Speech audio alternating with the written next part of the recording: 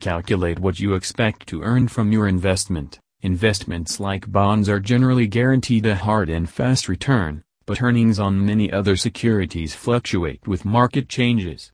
Along the identical line, it's important to create a critical assessment because one good performance of an investment doesn't guarantee that the identical investment will perform well within the future.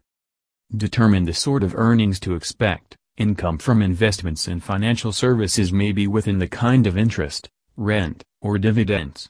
Various sorts of investments like property and stocks have the potential for earnings in increment in value.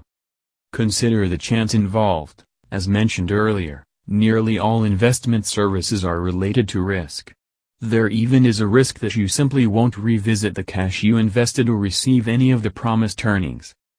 Diversify your investments. Because some investments perform better than others at different times, it's worthwhile to speculate in several areas so you're not severely littered with poor performance in one area.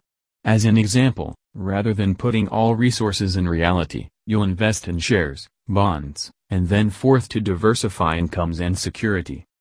Bobby Gokul said it's important to think about the guidelines that are discussed to form wise undertakings in investment services and financial services. Unwise decisions could lead to adverse consequences like losing your hard-earned fortune through loss-making investments.